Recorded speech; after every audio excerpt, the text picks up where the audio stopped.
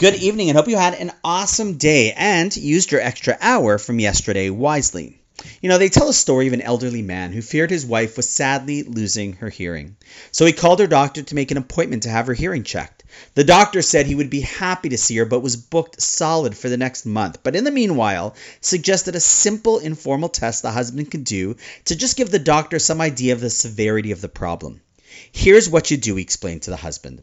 Start about 40 feet away from her and speak in a normal conversational tone. And if she hears you, great. If not, go to 30 feet, then 20, and so on until you finally get the response. So that evening, she's in the kitchen cooking dinner and he's in the living room and he says to himself, I'm almost about 40 feet away. Let's see what happens when I talk to her. Honey, what's for dinner? He calls out. And sure enough, no response. So he moves to the other end of the room, about 30 feet away. Honey, what's for dinner? No response. So he moves into the dining room, now only about 20 feet away. He starts shouting, Honey, what's for dinner? No response.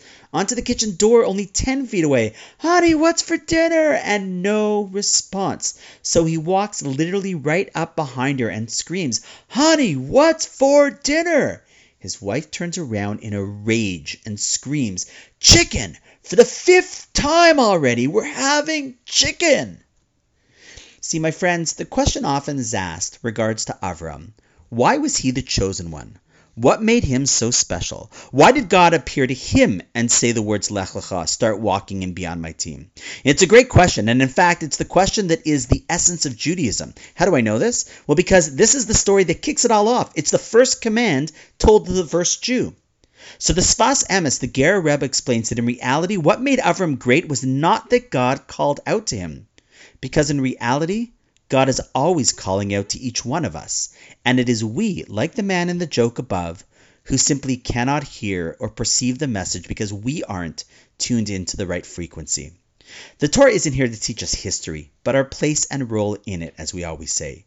So we were all given this first command, and it continues to be given to us constantly. Lech Lecha. Anyone who answers the call to greatness is not because they were the chosen one, but rather, like Avram, they were the ones who simply chose to listen to the call and then act on it. Do you realize how empowering this is? It means that we all have the ability to hear God's call on us for greatness. And the question then is, how do we cultivate our ability to sharpen our reception to pick up on that frequency? We're actually going to unpack this challenge in this week's Wednesday night deep dive class entitled How to Bluetooth Connect to Your Calling. To join us on that Wednesday night class, please use the link in the podcast notes to register. It's a tiny URL /2711 daily. But to close, let's bring it back to the opening joke. Sometimes it isn't that someone else isn't speaking to us. It is that we're just not listening or can't hear the call.